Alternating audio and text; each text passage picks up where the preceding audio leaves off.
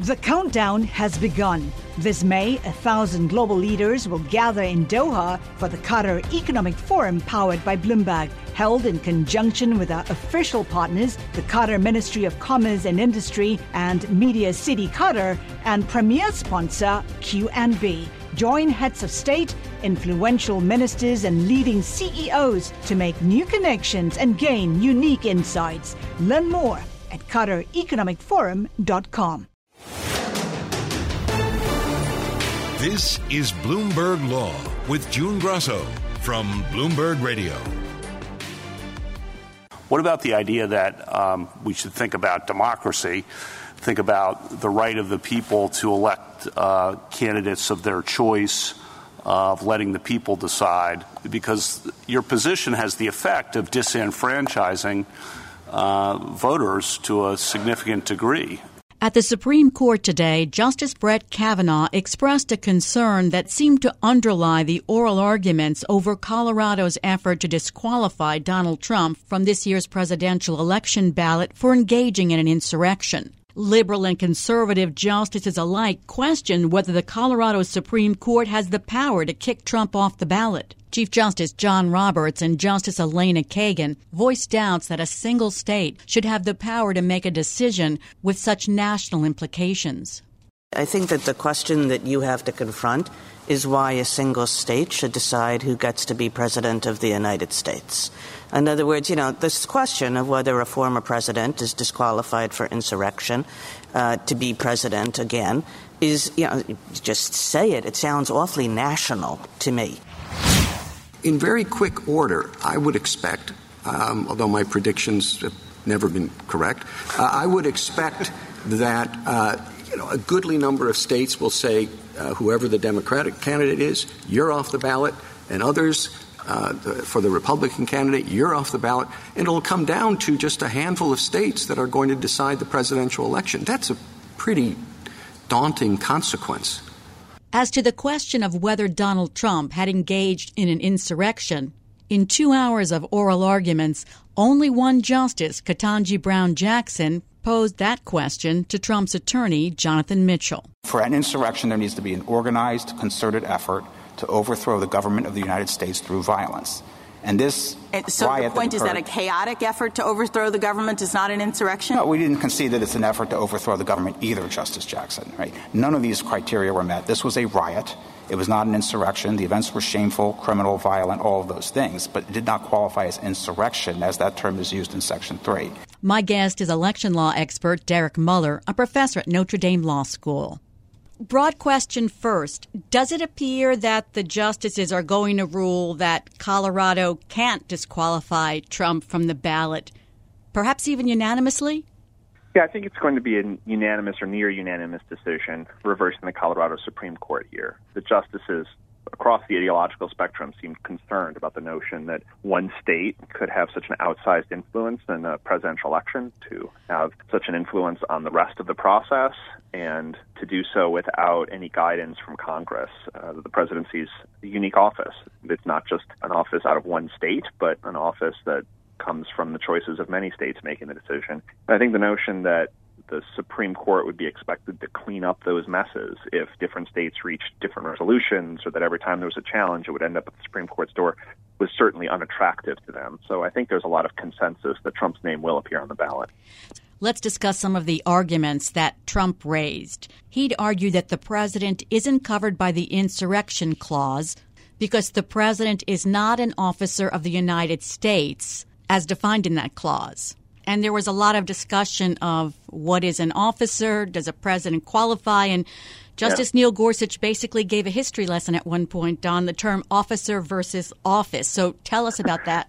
Yeah, I think Justice Gorsuch was worried about some of what might describe as pedantic originalism, worried about parsing these terms with such fine precision. So I think that argument was the lead argument from Trump's attorneys, but they didn't end up relying on it too heavily at oral argument. Now, that said, Justice Jackson spent a significant amount of time at argument, suggests that the history at the time shows that the Reconstruction Congress was really worried about state offices and about state factions of ex-Confederates gathering together and retaking parts of the government.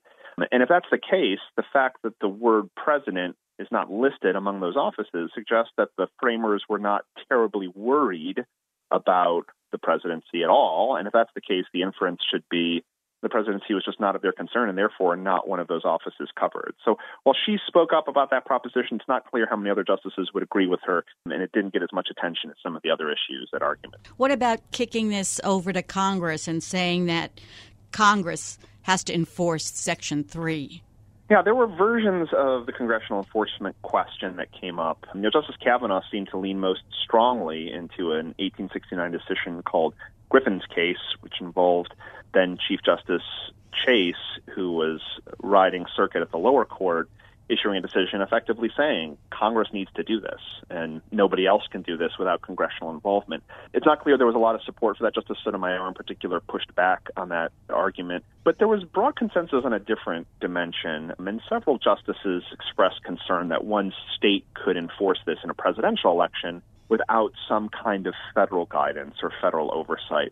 It's not necessarily clear what that would look like, but I think the concern that states could go about this on their own in a presidential election to keep a candidate off and, again, have an effective exclusion that could carry over to other states was problematic, and a reason why the uniquely national office, the presidency, required perhaps unique congressional legislation to implement it in such a case.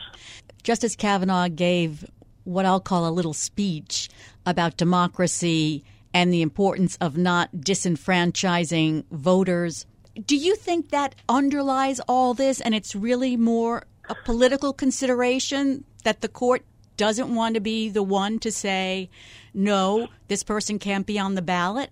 Yeah, I mean, there are some gradations of this to think about. There's one level, which is in the case of ambiguity or uncertainty, how confident do we have to be about this result before we're going to exclude somebody? And I think somebody like Justice Jackson was leaning into that argument with this Office of the United States point. If the concerns were about state offices, the presidency is not listed, and that way in favor of allowing the candidate's name on the ballot. Justice Gorsuch and some others, did question a little bit more broadly about the consequences of this decision. And I think the consequences could be viewed in those terms of the people making a decision, the people voting, but also in terms of the very real concerns about the court's involvement in the case. And while it wasn't as overt in these terms, I think there is a concern from the court that if it's asked on a regular basis to adjudicate the qualifications and candidacies of presidential candidates, it puts itself in a very difficult spot, and it finds itself the arbiter of decisions that we typically think are left to the political process. So there was an undercurrent of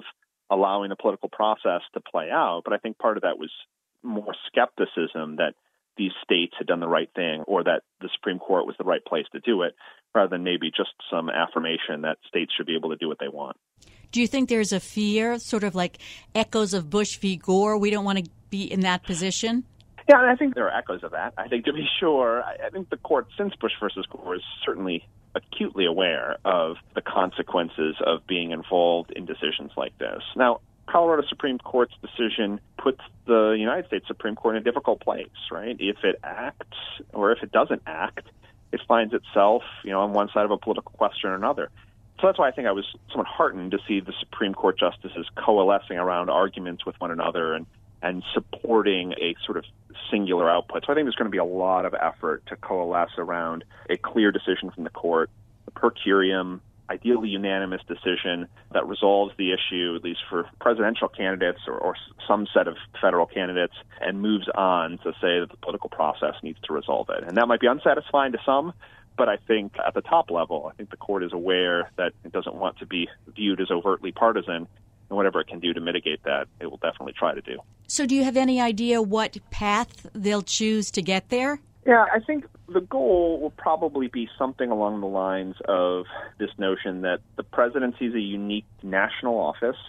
The court has its precedents saying that states have less of an interest in patrolling the ballot for those kinds of candidacies because it is a unique national office, that there are concerns about how states administer this inconsistently, or that if there's one state that moves first, how does that affect other states? And those practical consequences are significant enough to suggest that Congress needs to be the one to provide guidance and rules in this context, at least when it comes to Section 3 of the 14th Amendment. So it will be, I think, something that is a little bit more election law heavy than Section 3 heavy, as the case has been mostly litigated, but something that reflects these concerns that presidential elections are unique and require some kind of federal guidance before they can be regulated in the way that Colorado tried to do here. I think there was only one question about what's at the heart of this Colorado case. Did Donald Trump engage in an insurrection? And after an hour, Justice Ketanji Brown Jackson posed that question, and then it sort of disappeared, never more to be heard. Yes, I think there was very little appetite on the court today to be talking about engaging in insurrection, about the First Amendment issues.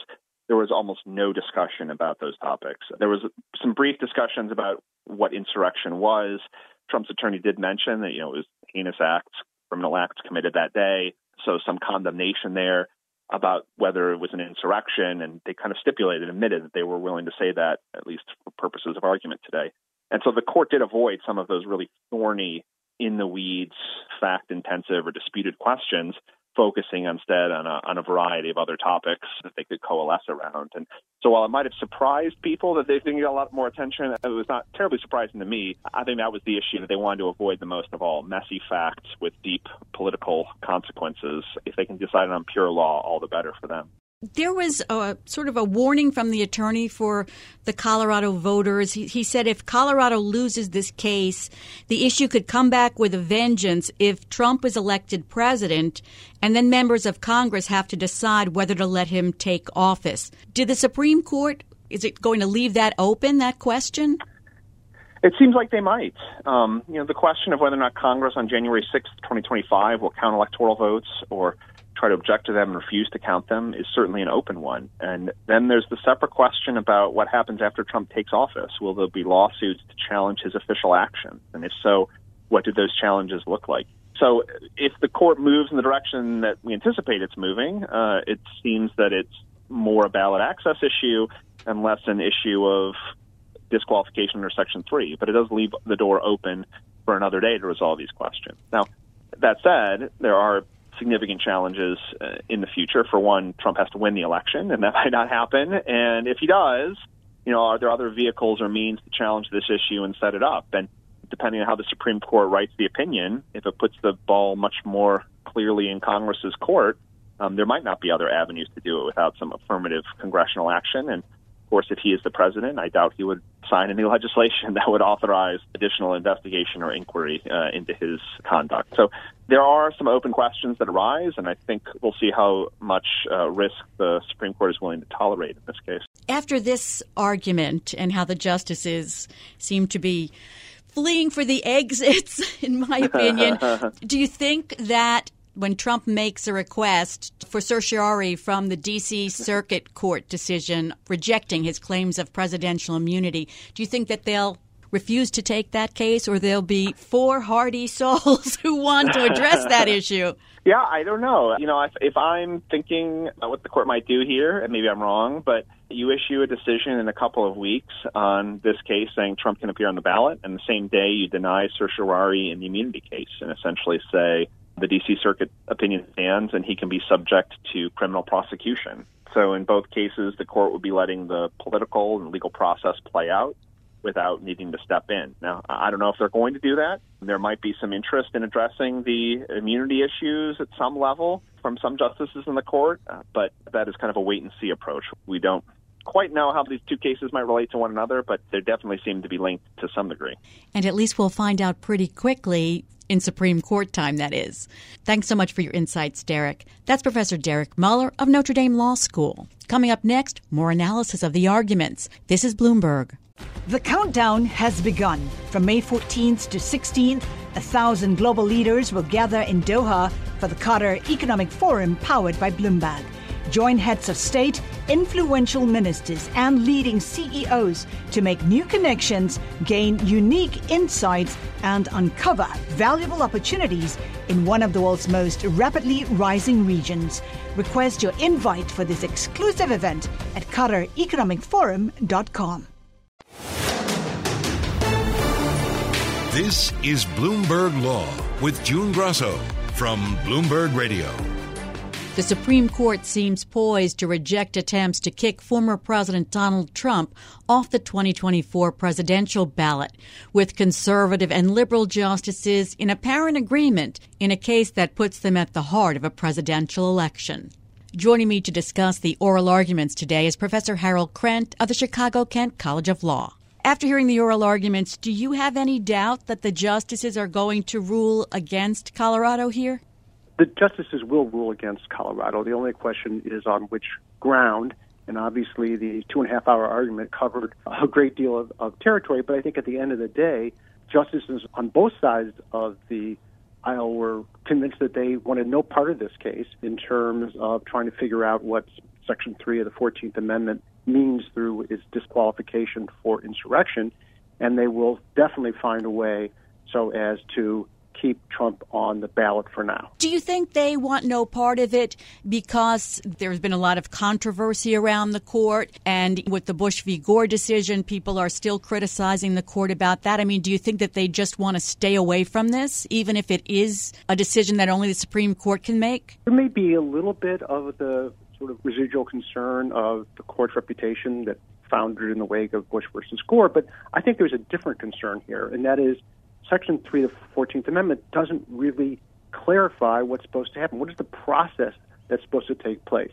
And justices kept hammering Colorado's attorneys by saying, how much process is due? Shouldn't it be the voters who get to decide who remains on the ballot? What if there's a retaliation and people try to throw off Democrats off the ballots as well? And at the end of the day, one state could have the power to wreck the mechanism for a fair vote amongst the entire nation. So at the end of the day, the court was saying, look, maybe Congress needs to suggest what the procedure is, but we don't want one or two or three states to take away a vote from the entire country for a national office. For state office, that's different. But for national office, we need some kind of orderly mechanism to determine who remains on the ballot. I mean, that seems not like a legal argument. That seems like a political argument. We don't want to take this away from the people. We don't want chaos at the ballot. I mean, that's what it sounds like. It is partially a policy/political argument, but it's also grounded in what they called kind of implicit preclusion of the Section 3 of the 14th, meaning that Congress really has to set the ground rules. And the one way to sort of see this more legally is that in Section 3, Congress has the power to reinstate someone who's disqualified by a 2/3 vote. How could they exercise this power if a state would bar the individual from the ballot first, because then the issue would never arise and Congress wouldn't have this power to, in effect, give a pardon or to allow someone who committed insurrection to still be seated. So it's, in their view, Section 3 is about giving Congress the ultimate authority. And so they didn't want a particular state or 2 states or 4 states to take action that would deprive Congress of this ultimate power of seating somebody who otherwise would be excluded because of the participation in insurrection. We know that the special counsel is not trying him for insurrection. No, he's not, and which suggests, under the theory of the court, that this case should not have arisen because the only mechanism currently in place for disqualifying a candidate, other than age and residency and so forth, is being tried and convicted for insurrection.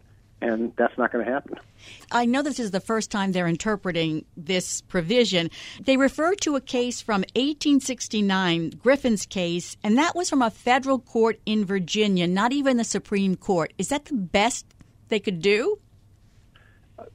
So that case was by Chase, who would become the Chief Justice, and it was right in the aftermath of the 14th Amendment. And so the idea being that this is the contemporary original meaning of the 14th Amendment somehow flowed into that case. Of course, it's even more ironic because then the Chief Justice changed his mind later in the subsequent decision. I don't think at the end of the day that's going to be dispositive, though there was clearly a lot of discussion of the case Because it gives the tone or the assumption that as Congress will set the rules, and Congress did for years. Congress had a provision that in the enforcement acts that was in place from 1870 to 1948, which did provide a mechanism for challenging the legitimacy of someone who was elected but yet an insurrectionist.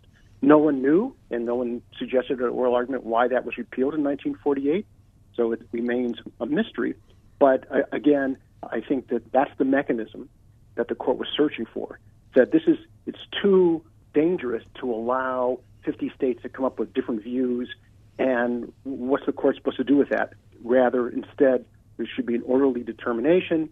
Some people think there already was an orderly determination, that Congress did that through the January 6th hearings, but to the court that it was not a determination per se that President Trump engaged in insurrection and therefore should be disqualified. Do you have any idea what likely route they'll take to get to their decision? From listening from the case, there are some justices who are concerned about whether the president was even covered under the Section 3 of the 14th Amendment. I think the strong argument is that he is covered, but there was discussion of that. I think more of the justices seem to agree, however, that it's up to Congress. You can call it a implicit preemption. You can call it a kind of decision that the amendment is not self-executing, at least not by the states. And some kind of theory along those lines will, I think, attract a majority in the case. Do you think that a majority is what the chief wants, or the chief wants unanimity? Certainly the chief wants unanimity. It's possible that there will be unanimity, not on whether the president is covered. I think there certainly is going to be a split on that issue, but there may be unanimity on the idea that the states are not the place in which disqualification should start. Rather, it has to be a different kind of process, one that is only so far been delineated by the criminal statute that still remains, which punishes insurrection. So what do you think about a more than 2-hour argument about Donald Trump being an insurrectionist, at least under Colorado's Supreme Court, and yet only one question on whether he was an insurrectionist?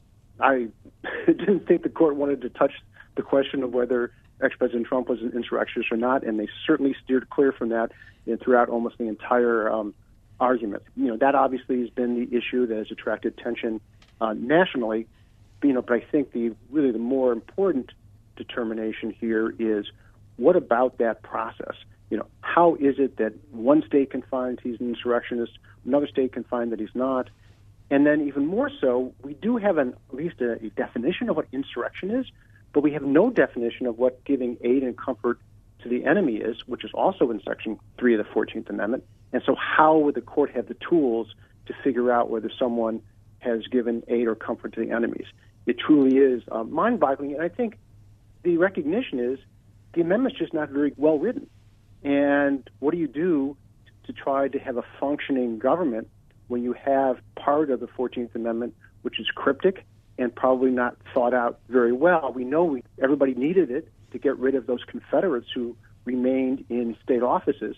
But beyond that, it's a little difficult to know what the entire picture was or design, and maybe it was just a faulty design, at the get-go, and then that puts the court in the difficult situation of either trying to salvage it, Section 3, or putting it in Congress's lap. And it seems that what they're going to do is put the issue in Congress's lap as opposed to trying to create an interpretation of the amendment that is workable. There's a theory that the court may try to balance things out by ruling against Colorado here, but then not taking on the case on President Trump's claims of presidential immunity, sort of balancing it out. I don't know if the court's going to take that immunity. I assume there'll be a cert petition filed within a matter of days, as the D.C. Circuit indicated in the roadmap that it gave to President Trump's lawyers. But I do predict that if they do grant certiorari, they would rule against the president. Presidential immunity should exist from some crimes, but not for the charges, at least, of sedition and conspiring to overthrow the government. There needs to be a balance there between where the president should maintain his freedom from judicial second-guessing. But I think the court perhaps didn't reason it adequately, but clearly stated that any kind of balancing test would suggest it's more important to have criminal process here than to claim immunity. And I think the court would agree with that, though probably on slightly different reasoning. So before I let you go, I have to mention one thing. Justice Clarence Thomas did not recuse himself, even though his wife has been connected in many ways to January 6th.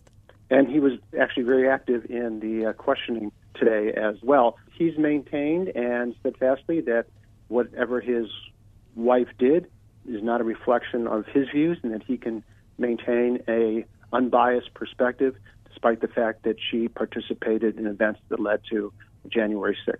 And his presence today is a testament to the firmness of his belief. Thanks so much for being on the show, Hal. That's Professor Harold Krent of the Chicago-Kent College of Law. Coming up next on the Bloomberg Law Show, we'll take a close look at the historic verdict in Michigan, the first time a mother has been found guilty of a mass school shooting committed by her son. Will that verdict open the floodgates to other parents being prosecuted for the criminal acts their children commit?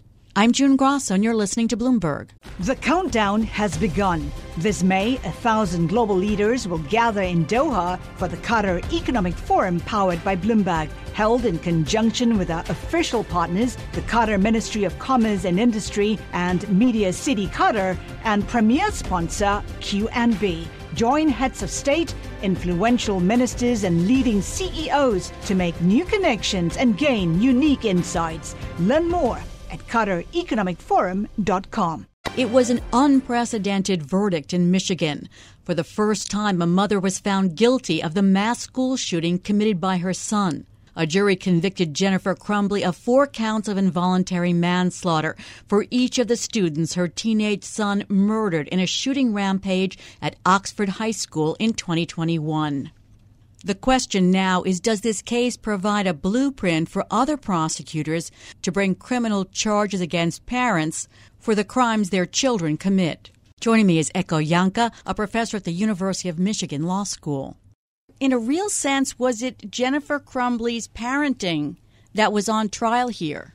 I think the prosecution painted a picture of her as an indifferent, callous parent, one who is more interested in her horses and hobbies, her extramarital affairs, than getting her child the help that he explicitly seemed to be seeking. But of course, the prosecution knew that being a bad parent is not by itself illegal, and having that be the only line of argument would be not just legally insufficient, but probably unpalatable. And so they really made a point that it's not just that she was a bad parent, it's that she had opportunity after opportunity to do something to avoid these killings, and that even given a million little moments where she could have saved those lives, she did nothing. The prosecution had so much evidence against Crumbley, from her son's text that she didn't answer, to journal entries, to videos of her at the shooting range with her son. What was the best evidence in your mind? I think you put your finger exactly on it, that as the prosecution tried to hammer home, it just seems like there were a million moments where she could have done something, given him the help he needs. There's a moment, for example, when he is caught searching online about ammunition, and she texts back, I don't care if you do this, just don't get caught, laugh out loud, LOL. But if you ask me the single moment that was the most powerful when I talk to friends, when I debate with legal colleagues, and frankly, just around the dinner table, I would say the fact that the school called her in that very day when Ethan is drawing pictures of violence and death, and they asked the Crumleys to take Ethan home. And depending on who you believe, they either refuse or together they decide not to do it. But in any case, they walk out of there knowing that he had a weapon. The foreperson told NBC that she was swayed by the belief that Crumbley was the last person who had custody of the gun, and that therefore she was responsible for it. And she said the picture of her handling the gun last was pretty damning for me. And I'm wondering if that is faulty reasoning. I mean, can you really draw a conclusion of guilt from the last information that the prosecution has? So I feel torn about that. I'll say why. On the one hand, clearly part of the background of the case, part of the overall theory of her involuntary manslaughter rests on her negligence. And that rests on the idea that an ordinary person would have known that Ethan was going to do this. An ordinary person should have seen that this danger existed. And so the fact that the parents knew that there was a weapon, that the parents didn't tell the school, that the parents, as you say, in some sense could have, for example, locked up the gun. All those things are in the mix. But I do worry about a jury foreman. If I were a defense lawyer on appeal, you might think such reasoning assumes evidence not in fact, and it's not clear that it is the legally relevant standard. So I think I understand the feeling behind it, but I worry that if that sentence is literally true, it's going to give the defense something to hold on to. Crumbly took the stand in her own defense, as you know. Often when that happens, the whole focus of the jury is on the credibility of the defendant. And she didn't come across well on the stand. The jury foreperson said, once we went into deliberation, it became clear that she was not a super reliable witness in this case. Yeah. Look, her testimony was not great. I thought the worst moment was when she was asked what she would do differently today, and her answer was nothing, right? I understand the impulse. Her answer is, I just didn't do anything wrong. But when you're staring at, a day where 4 children were killed and 7 more were injured, that answer just feels callous. So I definitely worried about that. That being said, look, the defense had a great legal principle on which they were relying, but they had a really tough task because the prosecution had really painted her as callous bordering on monstrous. And I think the defense felt a lot of pressure to humanize her. The only image that the jurors had in their minds was of a parent who just didn't care about her son and her son's danger to others. And so I understand why they felt strategically like they had to do something to claw back an image of a human mother who was doing her best. You said the defense had a good theory. Tell me what the theory is. Well, the defense, I think, had 2 prongs. The second we just talked about, that look, there's a kind of human instinct. This is a mother doing her best. And moreover, you're saying a reasonable person could have foreseen this. You're asking a mother to foresee something that mothers might think is bordering on unthinkable. You're asking a mom to foresee that her son will be monstrous, will be a mass shooter. And so that has a kind of, I wouldn't say it's the very point of the legal theory, but it has a kind of diffuse tug on a juror's heart that surely requiring a mother to see that is a strain. But the core of the defense theory really is the first-year legal principle, the one that you learn when you're starting law school, that you are just not responsible for the actions of another, that when somebody who's a responsible agent acts, it severs the causal chain. And I think the defense really thought at the end of the day that not only as a legal matter, but as a social and moral matter, that has a lot of weight in people's minds. Do you think that this case provides a blueprint to other prosecutors and we'll see more parents being charged for the criminal acts of their children? Yeah, this is a question I've been asked a lot, and I struggle to answer it well. On the one hand, as we've discussed, this case had such egregious facts, such heartrending facts, where moment after moment things were going wrong. And to be honest, perhaps it's just an extraordinary case with extraordinary facts. As lawyers say, the kind of case that should be confined to its facts. On the other hand, the life of the law is precedent. Lawyers argue by analogy, and prosecutors certainly do too. And once a prosecutor has this precedent in the world, it's impossible to imagine they won't use it. And further, as I've said before, and I think is really important, prosecutors can use these things in ways that are much less spectacular and visible than a Crumley case, right? So in the Crumley case, the whole nation, indeed, the whole world is interested because the facts are so visceral.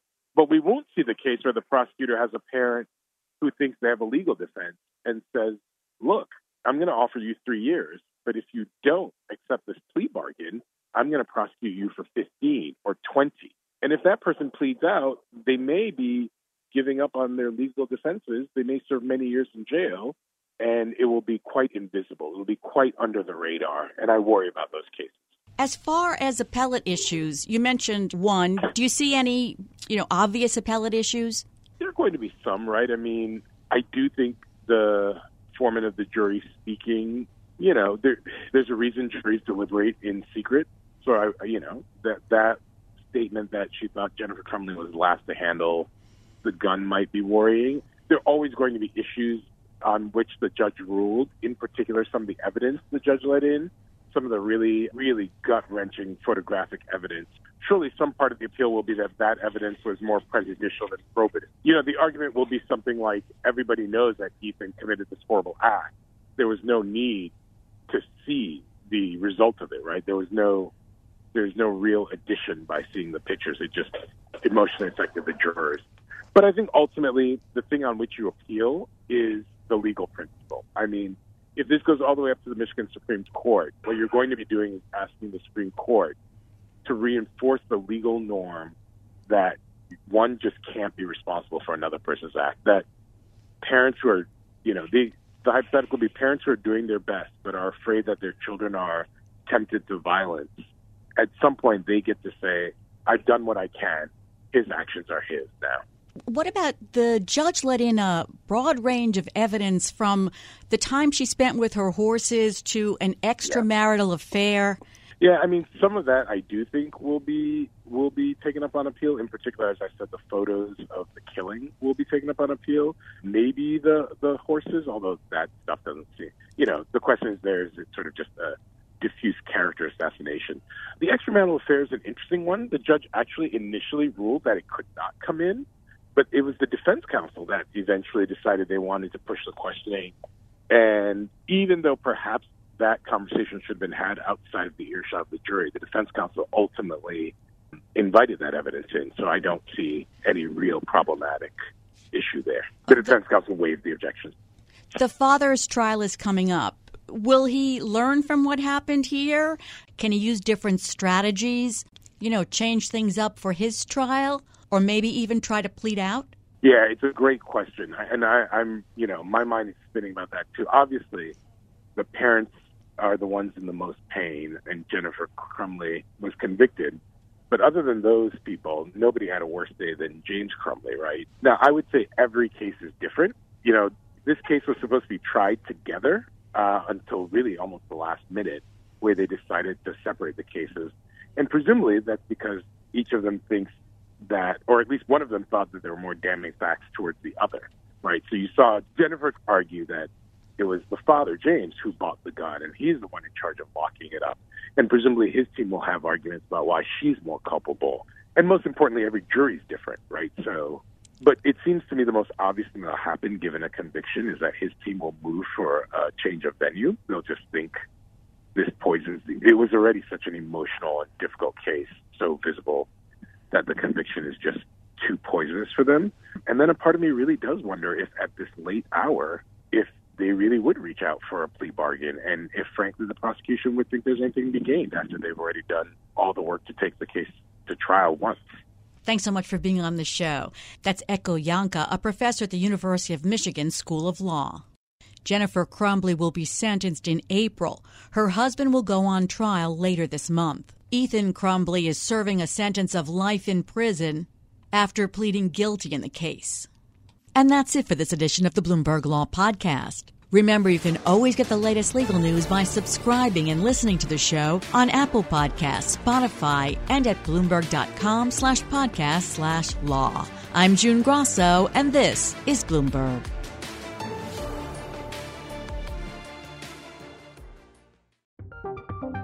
From Silicon Valley to Wall Street, the promise and perils of artificial intelligence are playing out on the world stage. But what will the next phase of AI adoption look like? Which companies, from big tech to startups, will dominate? And where do the risks and unintended consequences lie? I'm Emily Chang.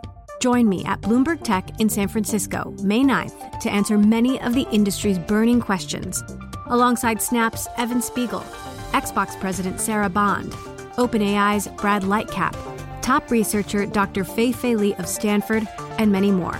More details and just a few tickets left at Bloomberg.com/TechSF.